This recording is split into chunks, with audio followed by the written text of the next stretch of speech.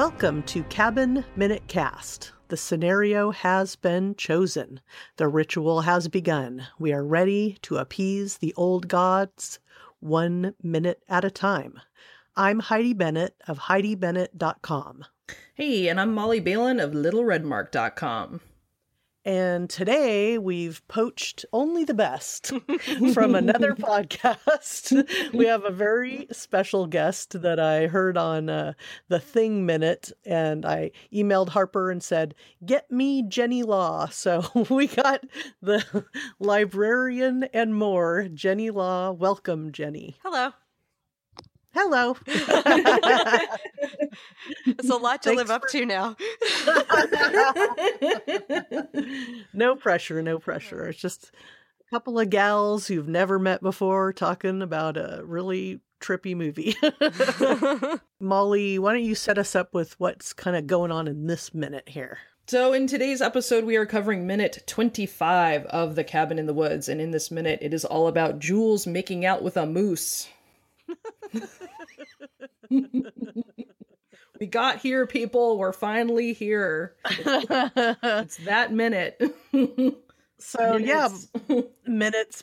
So we're at minute 25, and the first thing I just wanted to mention was in the script, while we're still over here, the minute starts with Hadley and Sitterson, and in the dialogue, Sitterson starts out the minute saying, "Yeah, we rig the game as much as we need to. In the end, if they don't transgress," and Hadley says they can't be punished. And that kind of popped out to me because I thought, oh, do I know what transgress means? Like, let me make sure I know what the word transgress is. So I just, popped it into Google Dictionary, and it said transgress, verb, infringe or go beyond the bounds of a moral principle or other established standard of behavior. She had transgressed an unwritten social law. So I was curious what you guys thought, like, when do they transgress? Like, what's the thing that they do that's a social law that they ignore or go beyond the limits to? So I think all the transgressions are really superficial, and they're the standard that they're using, that these two guys are using to get this job done, is they're kind of the damning standards of American society. So, she's blonde, she acts kind of, Jules starts acting kind of loose, even though her boyfriend's there. But we learn that she's actually like an honor student and really responsible. It's all just this superficial setup. So right. Yeah. What did you think, Molly? You said you had some ideas on this too? Yeah, I think that this is more about instincts and people transgressing their own instincts to stay away, which is why you have a harbinger, so we have, and this is something we've been kind of talking about in previous minutes of fake out. So a horror fake out, and really the making out with the moose, the wolf, i.e. the wolf, is another kind of horror fake out where, you have these guys who pile in, they finally get to the gas station, and that's the harbinger. This is the time for you to say, this is kind of messed up. This is the time you should be turning away. You get to the cabin is not what you thought it was. You just still don't turn away. You get into the room and there's like a crazy horror painting. You don't turn away. There's a two-way mirror. You don't turn away. So there's layer after layer after layer of like this, the environment is saturated with an energy of negativity, and you should probably just get the fuck out, but you don't. Right. Okay. You just keep on rolling. And so that's how although I think what Jenny's saying is really, I think, to the heart of what actually gets them killed, which is all of the rigging and the tropes of, as you were saying, we're tainting the blonde hair dye to dumb you down. We're upping the libido meds, so you're oversexed. The jock becomes the jock, even though he's actually, an honor student as well, and he's on scholarship. So these guys have all been manipulated into the roles over the last, this is we're getting towards the end of the first act, but the previous 25 minutes, they've all been manipulated into these roles of which they really aren't. So I think there's two elements of it at play. Oh, I definitely agree. And I think that Molly's reading on this is really interesting. I hadn't thought of it that way. And I think pairing the two sides together really gets into some interesting territory where you're talking about almost like these two guys setting up this fantasy that they are enjoying watching and that they're betting on and that they've created for their coworkers to see. That's also their job. But it's also about this group of kids who are start not trusting their instincts and kind of stepping outside the societal norms that you mentioned in your definition, Heidi. Yeah, I definitely think you guys answered that really thoroughly. Great. No, really good way, because I was like, they don't do anything illegal. You know what I mean? No. Like, you're right. They're being manipulated to do these things, and that's what Truman's kind of trying. I'm like Truman, okay? I'm like trying to wrap my head around this here about what the rules are and what's going on and what's the difference between being manipulated and then ultimately they are making that decision. The kids are making that final choice. So, Molly, I was curious, you and I were talking a little bit just before we roped Jenny in to talk with us. And I thought you had some interesting thoughts and views on what's going on in this space, in the kind of ground zero or, the headquarters, about what's happening with Hadley and Sitterson and Truman before we kind of transition over to the Scooby Gang in the cabin. Yeah, Truman, I think, serves a really interesting function as a character.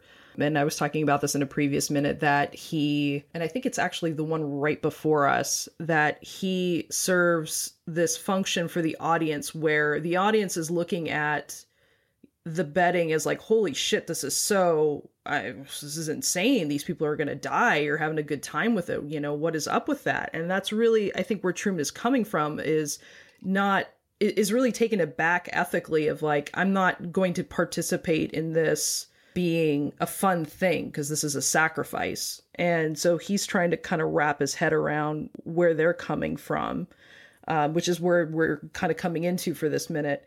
And so, Hadley steps in from a lit area in the control room into a shadowed space to approach him, saying, so what's it going to be, Truman? Are you in? Windows closing, referencing the bet. And Truman really stops and really kind of stares him down and is like, yeah, I'm fine. Almost like angry to me. And I'm curious what you guys thought about the acting reaction to that.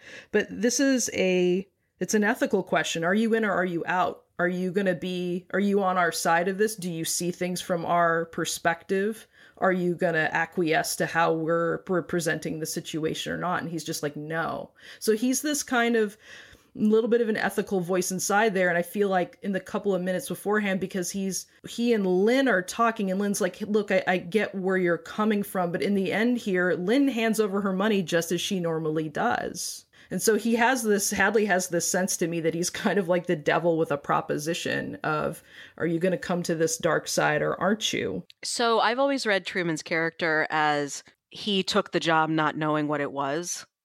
And he still maybe doesn't know the particulars. But he has decided that he doesn't care about that part. And this is really just messed up. But he is staying in the job maybe because he has to.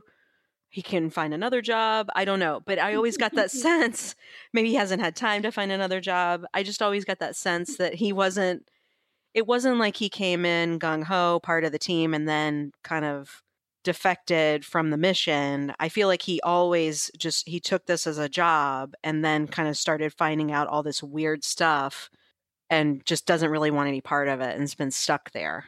Yeah, and I think that's really fair as an assessment for sure, you know. And I think they talked about him. We were talking even this week about this week, meaning when the episodes came out, about prepped versus prepared, where he is getting asked by Hadley, like, you know, do you get what's going to go on here? And he's like, well, you know, I've been briefed, basically. And you're right. He's finding out all of these other, it's like going on a job interview, and then you actually get the job and you find out what the job culture is, and it's shit. Right.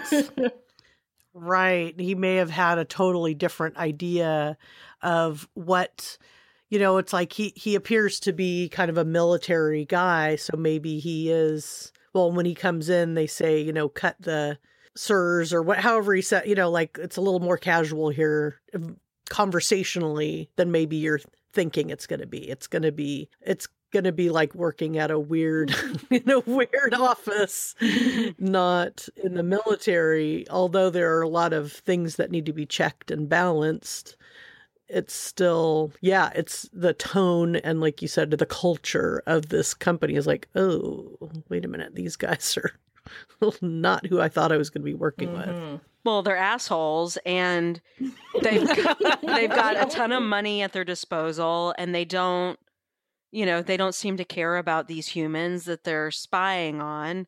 You know, if you look at it from an outsider's perspective who's just come in and they're kind of piecing this together, these two guys are creeps. They've orchestrated this whole scenario.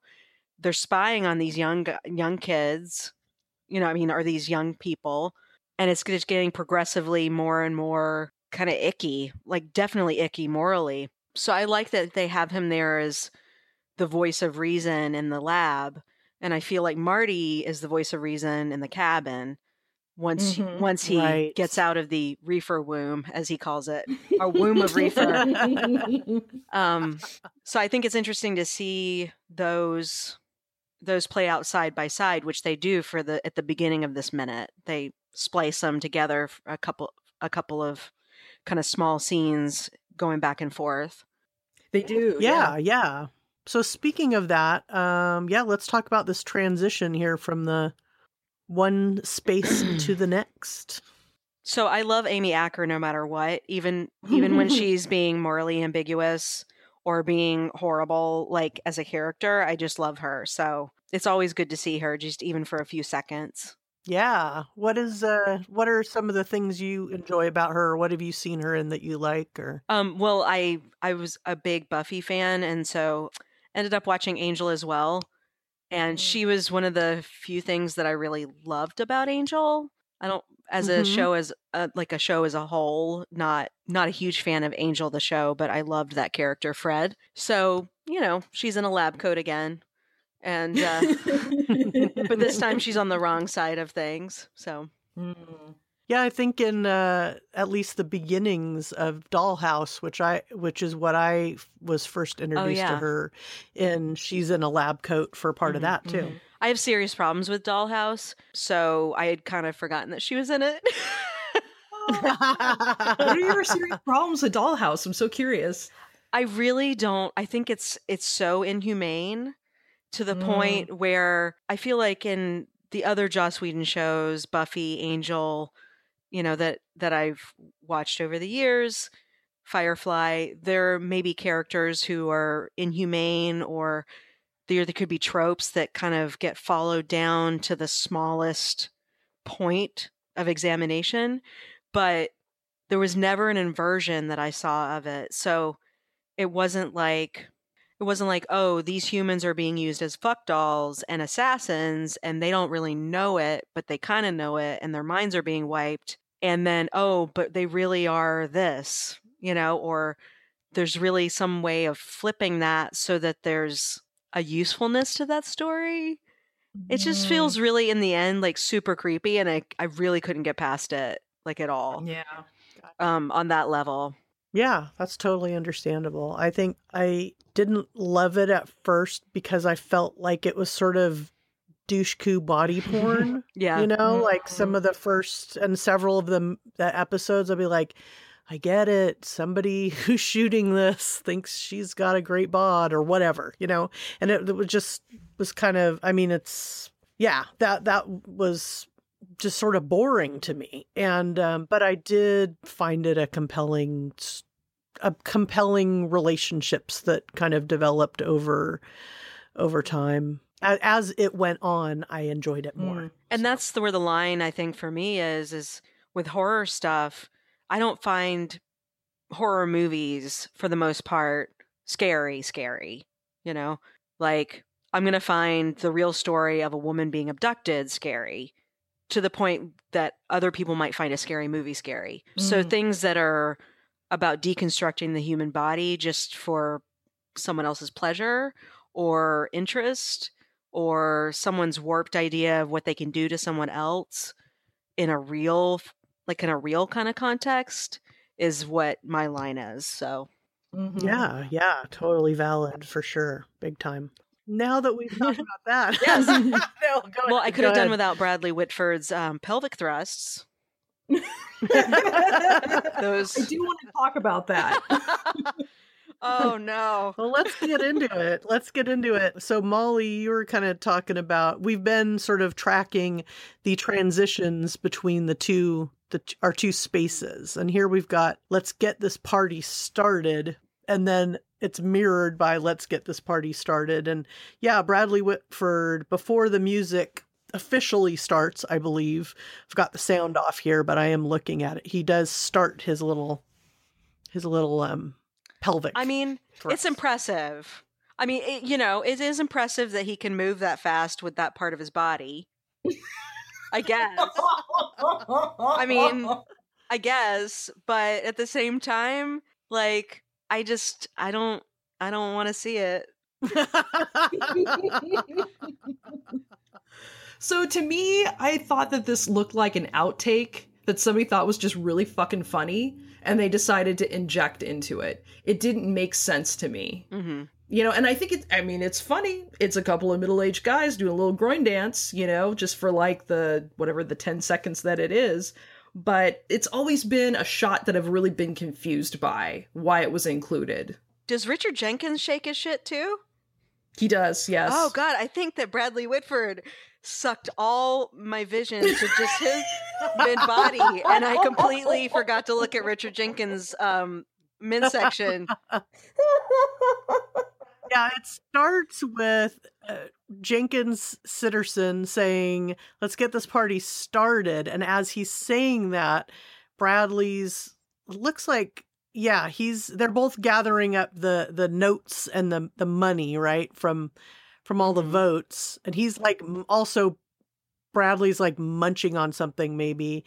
So as Richard Jenkins says it, he's starting to dance already, pre the music and the kids. Yes. But then when we transition over to the kids and the boombox being hit and Jules dancing and we're getting her, her little wiggles on, then when it goes back to the guys, they're both doing their herky-jerky white guy dance. So I have got it on without the sound on, because I really, every single, see, that's why.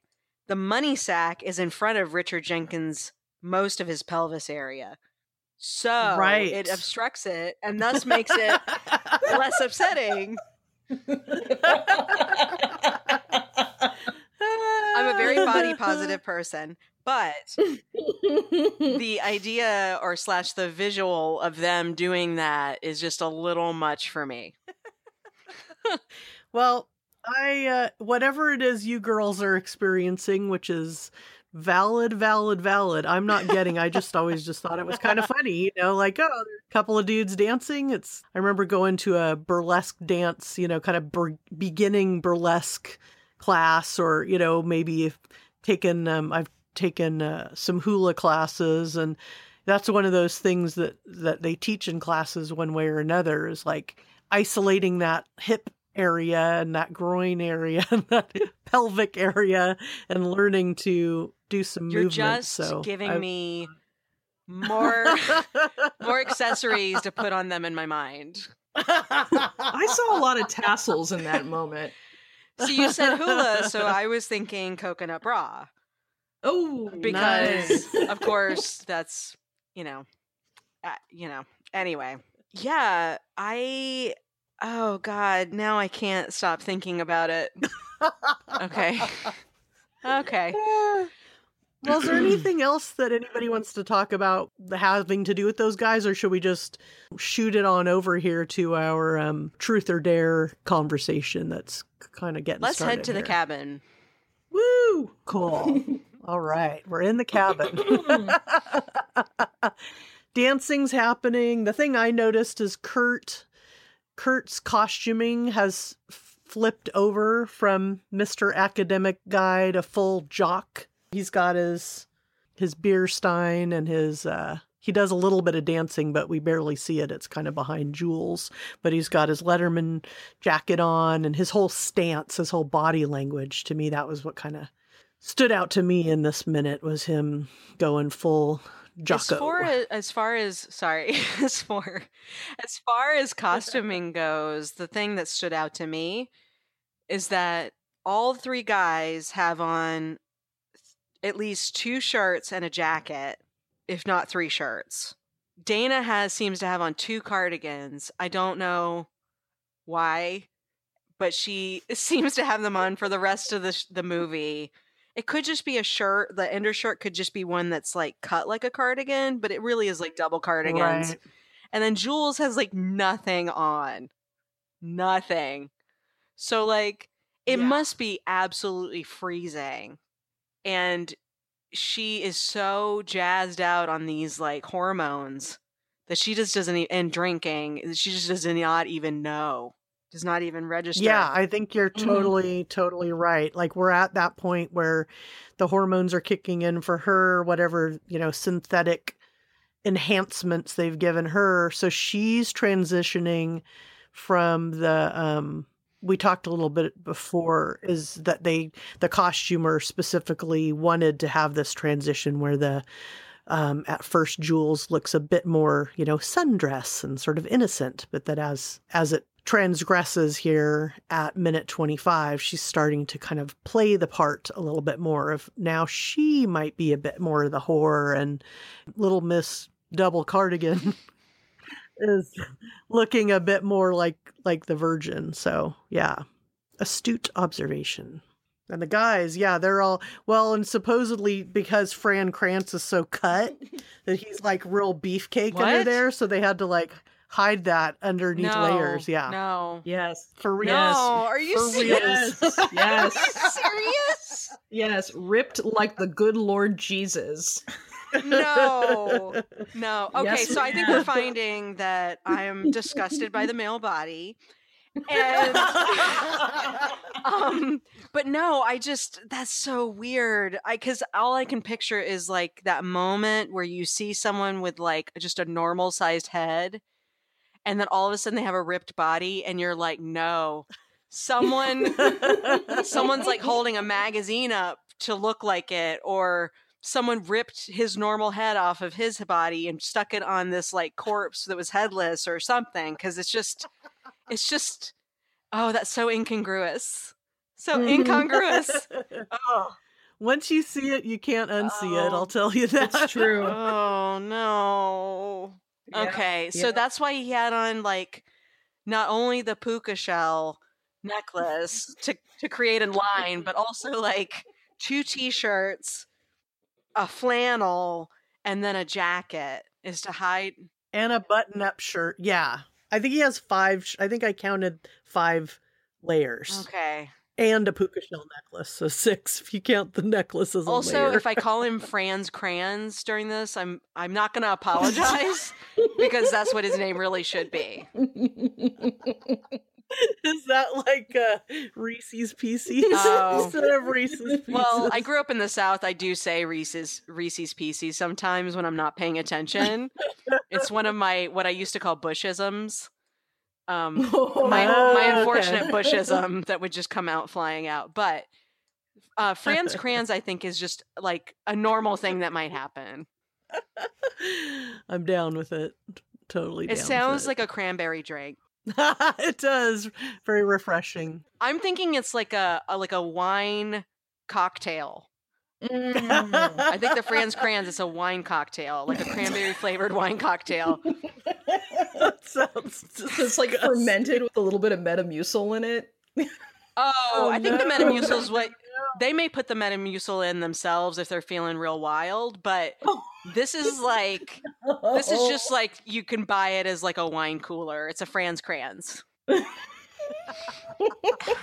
It could be the currency at like a nursing home, or it could be like their drink of choice when they're feeling frisky, or it could just be like, this is, you're old now that you drink a Franz Kranz. I don't know. I'm feeling real Franzy Cranzy right now. That's even grosser. That's just liver spotted fun. Oh my God. So I'm very new to podcasting, and I don't think I'm supposed to look up things while we're doing this, but I found a GIF of the very ripped topless Franz Kranz. And I gotta cut this off because it's ruining things. Uh-oh. Okay. Well, can you share it with us so we can share it with the world? Okay. Will you? Yeah, just email me that post it up. That'd be awesome. Okay. Well, now that we've gone through all of that, so the kids are dancing, they're partying. The steins are being passed about, so the keg has been tapped, and let's start to wrap this baby up with. We've got a little tease of a truth or dare. Anything anybody wants to talk about specifically about this little section here before we wrap up minute 25? I think that it's more evident in some of the other sections, but I could tell that Jules was not from America. Mm-hmm. And I don't mean that as like a creepy, like jingoistic statement. I just mean it as just like Nicole Kidman and other, I've now found out, I think she's Australian. Is she Australian? New Zealand. She's from New Zealand. So she's from New Zealand. So a lot of Oceania actresses who do an American accent, she talks so in the front of her mouth and so exacting that I can spot it now. And so I was like, oh my God. And then I started thinking about why Hemsworth this is Chris, right? Hemsworth. Right. I just have to not call him Thor. So I couldn't. You can call him Thor. Okay. Call him Thor all the time. but this is like, he looks normal because he didn't have that horrible Thor wig on his head, which just is right. Come on, you spend millions of dollars on those movies. Buy a better wig. Buy a better wig and stick it on his head. Anyway, so he just mumbles. He doesn't talk in the front of his mouth. He just mumbles to kind of cover his accent. Right. Yeah. So, yeah. No, that's a good. Yeah, I definitely noticed she has a certain. That makes sense what you said. It's very like Nicole Kidman in To Die For to me. Yeah. I think I really notice it. It'll come up in the next minute where you get the clarification of what the dare actually is. And she says, no problem. And when she says no problem, every time I can hear the accent being covered. Yeah. So speaking of Thor, then we get our little more of a, that jockey party sort of thing going on where we get the truth or dare party happening. Marty says, okay, my turn. Jules, truth or dare? And she says, let's go dare. And then he says, all right, I dare you to make out with. And Kurt says, please say Dana, please say Dana, please say Dana. That's like, to me, that's definitely like a jock trope kind of a fantasy that that's going on. And I think there. that's a great illustration of how he's changed just from the beginning of the movie, because, these characters are drawn pretty broadly, but you do get little clues. And that's one of the things that makes it so enjoyable to me to watch over and over. You get little clues that they have changed enormously. So you have Kurt at the beginning talking to Dana, and she's totally pantsless. And he is not at all a creep about it, not at all a predator about it, not at all even really, uncomfortable with it. And just says it as a punchline at the end of a scene. And now you have him chanting that he wants his girlfriend and the other girl in the room to make out like they're at a frat party. So I feel like that's such a good little marker of how much things have changed. Absolutely. Yeah. And she actually, in the previous minutes where they go to head out to the lake, it's Dana and Holden who jump right in, but Jules hangs back and Dana's like, oh, come on, Jules, life is risk, like come in. And she's risk adverse. She doesn't want to go in. But so I found it really interesting that here it is. This is that opportunity to be brave and risk embarrassment in front of everyone. And she's like, yeah, let's go ahead and go dare. So we see that leap already happen here too. Yeah. And then Marty thinks that the wolf is a moose. And that's how we end the minute. That moose over there. Yeah. And Dana says, Marty, have you ever seen a moose before? And then we're out. And I can't help but think of, and this is probably not the goal, but National Lampoon's Vacation. So Marty Moose as the mascot. Oh. I think about that every time I hear that bit of dialogue, even though I know that's not the goal. But yeah. You never know. It might have just, subconsciously kind of seeped in there too. Who knows? So is there anything else anybody wanted to talk about with this minute? So I was wondering if you were to place a bet, like each of these departments and people at the office have, who would you place your bet on? Well, I think for me, I would kind of go Hadley's way. And I've always kind of had a bit of a thing for the creature from the Black Lagoon. So I think I'd go Merman. He does have a real ripped body. Like it can't rival Franz Kranz, but it's pretty hot under all that goop. Yeah, I agree. There's something I haven't really given it a whole lot of thought, but there is something just, very strong and able-bodied about it. But what if you... I actually have some artwork, kind of my husband and I... This is sounding dirty, you guys. My husband and I collect quite a bit of stuff having to do with Bigfoot and also with Wookiees. But I also have just a small collection that's ever growing. That's related to the creature from the Black Lagoon. I think if you shave a Wookiee / you pressure wash the creature from the Black Lagoon, you're just gonna have a ripped bod underneath all the fur or the goo. So I mean, you're onto something. No. What about you, Molly? I was gonna vote Sexy Witches. I think because of the woods aspect of things. I just kind of I don't know. It was kind of like thinking like a Blair Witch vibe and. Luring people out in the woods and calling down the thunder and making the sex. And that's kind of where I was at with that. So like a witchy lady in a negligee making hair dolls and with sticks? Yeah, kind of. Like the Blair Witch? Okay, cool. You're picking it up. Yeah. Okay, awesome.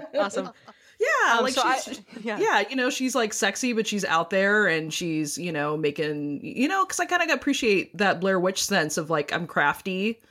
Mm-hmm. You make do.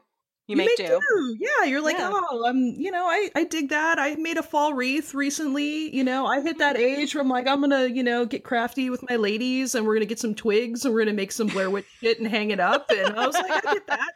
I feel you, and you do that and then you get a little homicidal and you work with supernatural energies and you kind of kill some people. So I'm like, I get it. Maybe that would be a bad, not a bad way to go. Yes. And I'm sure that your crafting circle was very sexy while you made your twig wreaths. Oh, man. So I would pick the Hell Lord, which I'm pretty sure is the name of the guy who is pretty much a ripoff of the Hellraiser. Right. Of the what did they call it? Cinnabites? No. Cinnabites? What? Right? Not Cinnabuns? Not Cinnabuns. They're Cinnabites, right? Yeah, Cinnabites. Yeah.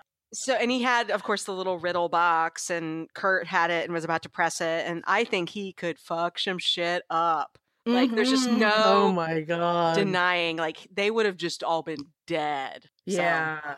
So I'm sorry, like when we were talking about Cinnabites, I was thinking like cinnamon bun, like small, like but on the pins. But then he kills you, and like you could eat it like as a breakfast thing, and then like he lures you with a tasty treat, and then just like, and then he does yen. Oh yeah. I don't know. I really like cinnamon rolls. So when you mentioned that, I was like, oh, I hadn't even thought of that. Maybe it would be like, oh my God, it's the best pastry ever. You're done. Well, I'm glad you chose him, Jenny, and that was a great question. I definitely, when we do get to him later in the film, I do think his introduction is one of the creepiest. Yeah, they do so right by that character. Yeah, and they call him also Fornicus. So that's another nod to something like fornication. Fornicus, the Lord of Pain. Yeah, Fornicus, the Lord of Pain. Fornicus, the Lord of Pornicus. So on that note, I think we'll wrap things up. You can find us, as always, at cabinminutecast.com, and there you can figure out how to subscribe, and we've got all the classic links for subscribing, including Stitcher and iTunes or Apple Podcasts and all that stuff. And then we share links in our show notes to the different things that we talk about, and hopefully then we can share that gif of Franz Kranz, sexy Franz Kranz. So, Jenny, is there anything you'd like to share, or a place that people can find you on Twitter or anything like that before we wrap up today? No. That's fine. You don't have to use my Twitter just to like say fuck words on the internet. Like I don't know. Like No problem. Well, we discussed off mic that you might have future projects that perhaps we can share at a later date. So definitely keep us in the loop. Yeah, so that's it for me. Okay. Well, we'd like to thank you all for listening to episode 25 today. And please come on back on Wednesday to see what happens when a woman with a chemically treated libido is dared to make out with a wall-mounted wolf head. Sweet. All right, we'll see you all back at the cabin.